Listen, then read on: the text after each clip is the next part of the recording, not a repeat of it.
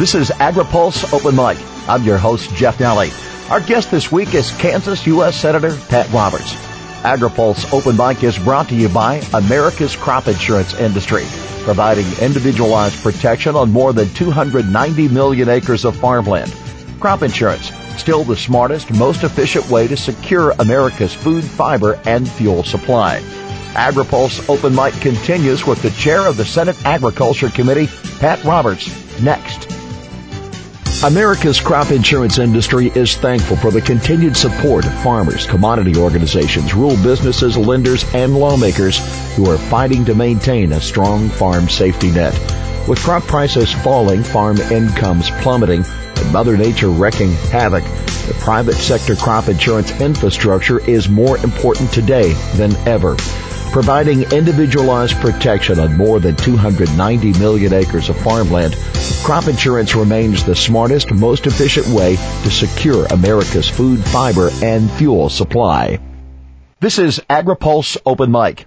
U.S. Senator Pat Roberts was a champion for farm policy at his time with the House of Representatives and chair of the Agriculture Committee. He remained so in the upper chamber, now as chairman of the Senate Agriculture Committee. The Kansas Republican says last week's debate and votes regarding the EPA's new definition of waters of the U.S. was a litmus test for farm and ranch support in the U.S. Senate. Well, I'll tell you one thing. Farmers know who's with them, and farmers know who's against them. With regards to the WOTUS vote, Senate Democrats blocked consideration of the bill that many of us co-sponsored, the Federal Water Quality Protection Act, and that would have forced the EPA to withdraw the controversial final rule and craft a new WOTUS rule. Senator Joni Ernst's joint resolution of disapproval of the WOTUS rule, which I also co-sponsored, that passed the Senate. It is expected that the CRA resolution will be passed by the House, but the President warned he would veto this should it come back to his desk. But at least we can make the effort. I just simply say farmers, ranchers, and rural America know now who supports their ability to protect and maintain their own water and land, and who supports overregulation by the EPA.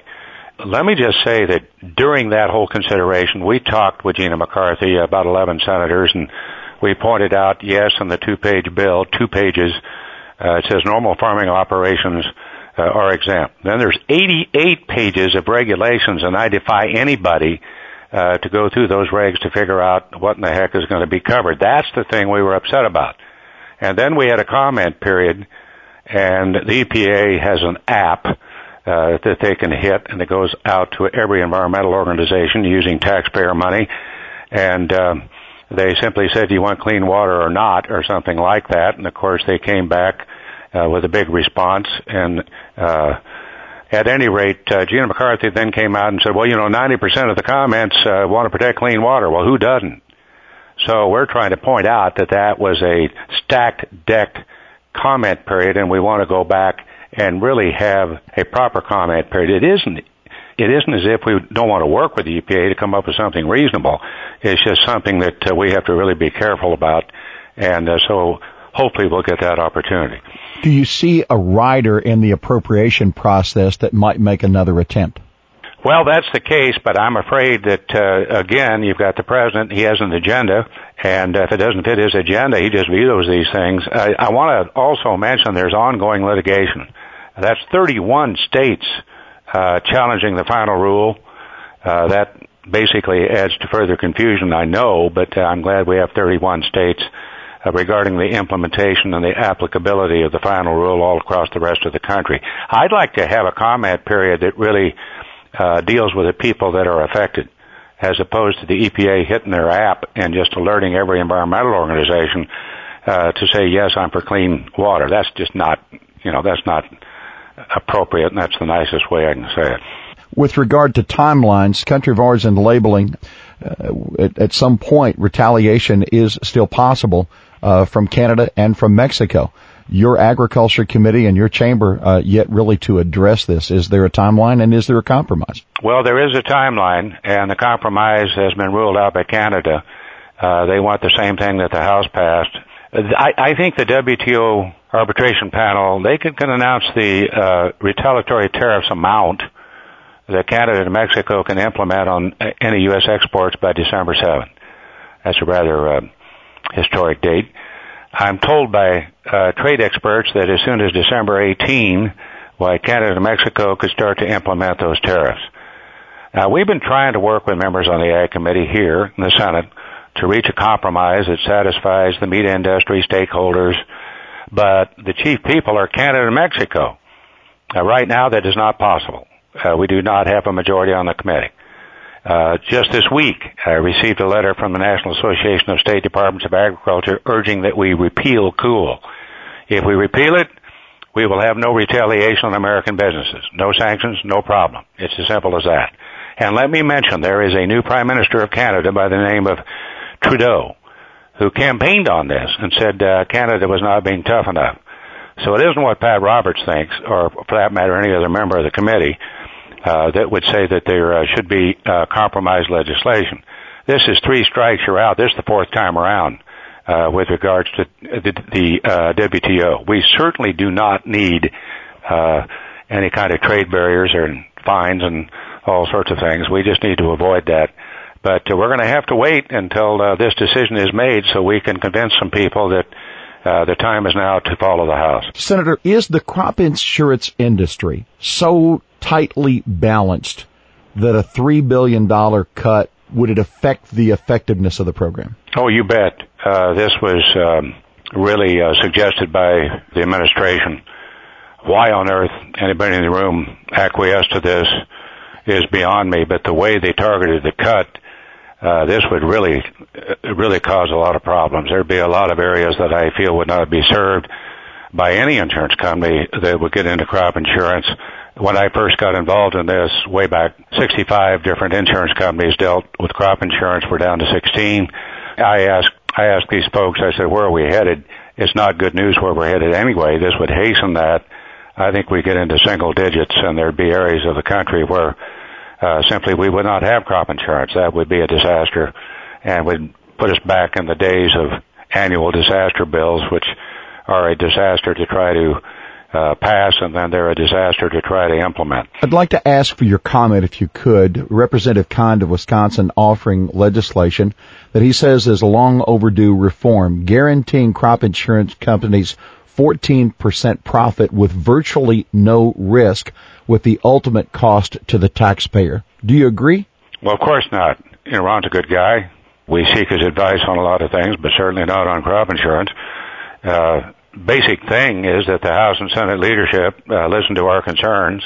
Mike Conaway over in the House, who did a great job, had 50 members there that could have gone the other way. We call it the Ag Posse over there. And agreed to restore funds to the crop insurance program and the year-end spending bill. That'll be done in the omnibus. We had a colloquy over on the Senate side that said, look, this is the number one issue on the part of farmers in the entire country, that if you don't have crop insurance, your local lending institution says, sorry about that, and then up and down Main Street, you really got a problem. So that's a real precipice. And that 14% is misunderstood by the distinguished congressman. That, as you know, we go through that every year with the agency involved. And so this is not. There's always efforts to cut out the subsidy with regards to crop insurance. I won't name the senators involved, but we in farm country are ready and able to point out that these are very drastic cuts, and that under the circumstances would really put a dagger in the heart of the program. We've worked too long to get this set up as the basic fundamental tool of risk management for farmers they can depend on. We don't need to be opening up the farm bill and horsing around with it. I'd like to bring one more statement on this before we move on. Can you streamline the program, pushing out the larger operations in major states, still keep it affordable and viable, and manage the nation's production risk? How do you define large? You go out to Dodge City, we're talking about 10,000 acres, 15, maybe 20. I've always said that a small family farmer is somebody 5'2" from Vermont who owns an orchard, and they get a little more protein in their apple than they bargained for, and he's a retired airline pilot. That's something like Walden Pond Agriculture. We're producers out there. And if you cannot get crop insurance for the amount of people or the number of people that really produce the most with regards to wheat or corn or soybeans or whatever we're talking about, cotton. That's what we're talking about. I don't know why we're going to try to define who is a large farmer and why that is not appropriate, or a small farmer who's into the organic business, and that's a very good thing to do, but it's not going to feed America in a troubled and hungry world. So you're denying crop insurance to the people that produce most of our food and fiber. That's nuts. The Senate has approved long-term funding for the Highway Trust Fund. The House approved theirs last week. Is there a compromise in the works that can be expedited, and is the funding source from the House maybe a little better than the Senate language? Well, I supported that passage of the long-term transportation reauthorization. Let me just point out that everybody in the industry, the construction industry, and everybody concerned, we need, and this is true for almost everything that we're doing here, we need to give people some stability, some predictability. So a long-term transportation bill, 6 years, is the one that I would certainly strongly support, simply to provide certainty and to permit planning and construction to continue. The House passed their version, and just a while back last week, and now we've just got to resolve the differences before the November 20 deadline. We have the pay-fors. The House bill has theirs. We have ours. I think we can work it out. I think we're going to get this done. We should get it done. You're staring at another deadline on child nutrition, the Healthy Hunger-Free Kids Act. What is your deadline there, and have there been areas of compromise, flexibility on whole grains or for sodium? Well, I know what my position is on that, and I think I can speak for a majority of the majority members. We've just been working on that very hard with Ranking Member Stabenow, and we're trying to get a bipartisan budget-neutral agreement to move forward with child nutrition reauthorization. I think we're very close. I think we're almost at the finish line. I've been traveling all over Kansas, eating school lunches with students and meeting with nutrition directors.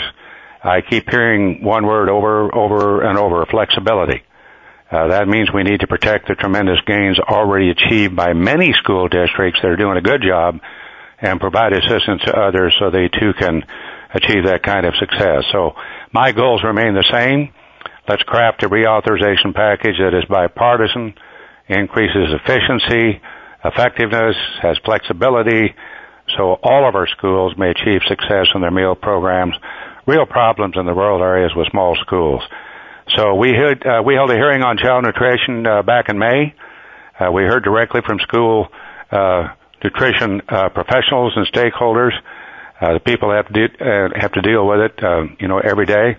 And those folks told us there are important improvements to be made, and I agree with them. We just need to get this done, and we're very close. I think we're going to get an agreement. Is there a challenge on funds to help those same schools comply with more fruits and vegetables?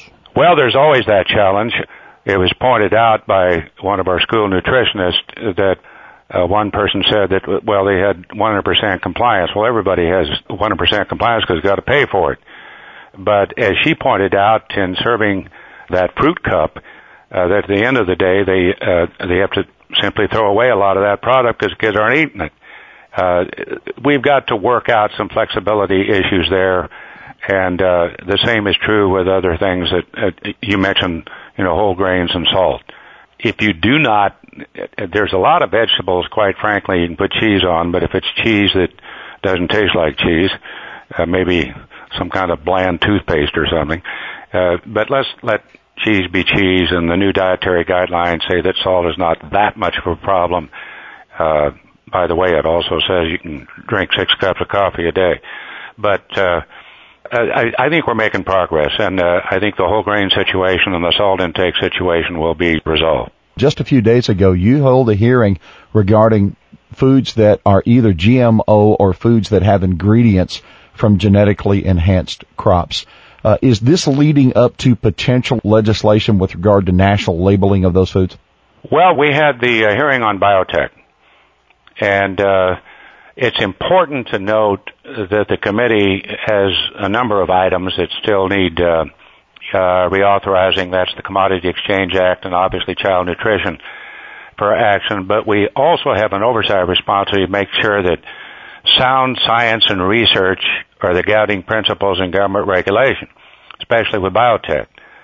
So we held a hearing here last month to examine the regulatory framework for biotechnology as well as the benefits to ag and all the other stakeholders.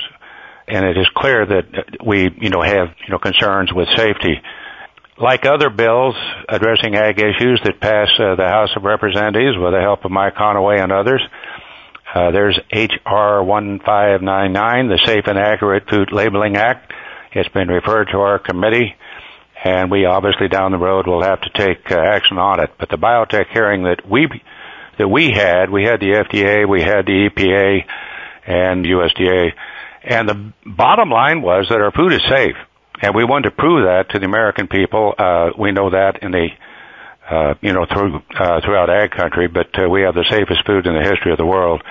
And with biotech, it can become safer, and also we can produce more. So that was the nature of the hearing. We were flying about 20,000 feet. Sure, we're going to have to go down for a close encounter with that other bill you're talking about. Now that the text of the Trans-Pacific Partnership has been released, how does it change the debate over the policy, and any crystal ball idea of when the Congress might ultimately be able to pick this up? Well, I hope that every member takes a hard look at the details. Now the text is out and staff is going over it in the Ag Committee to determine if this deal is good for farmers and ranchers. Generally, trade is. It's good for Kansas and good for America. But we have to go through the text to determine if there's any snags or any fishhooks in there. There are people that oppose to this. I mean, just flat opposed to it. I understand that. But I think and it's tough today to sell a trade pact. It was more easily considered in past years, I think, because of the tough times with the economy and just people who are opposed to it. But as senators go through the text of this, we'll see where it falls out. On the Finance Committee, of which I'm a member, we're going to go over it very carefully, and we're going to go over it very carefully with the Senate Ag Committee. I hope that I find the draft such that I can support it. Senator Roberts, we want to thank you so much for spending time with us again here on Open Mic. It is Open Mic, and Senator, you have the last word. Last word is the farmer never put the seed in the ground if he wasn't an optimist. And while we have some tough issues to face back here, rest assured, I want to give a big pat on the back to Mike Conaway, who stood up in the House in defending crop insurance. We like to think we did the same thing over here in the Senate. We just can't let that be cut to that extent. And that we're going to continue the fight. And more especially with government. I had an old boy tell me out in western Kansas, Pat, I feel ruled, not governed. That pretty well sums it up. We'd like for all the regulatory overkill to be, let's move that back to the people that are concerned and really listen to them and see if we can't get some regulatory reform. Our thanks to Kansas U.S. Senator Pat Roberts, our guest this week on Open Mic.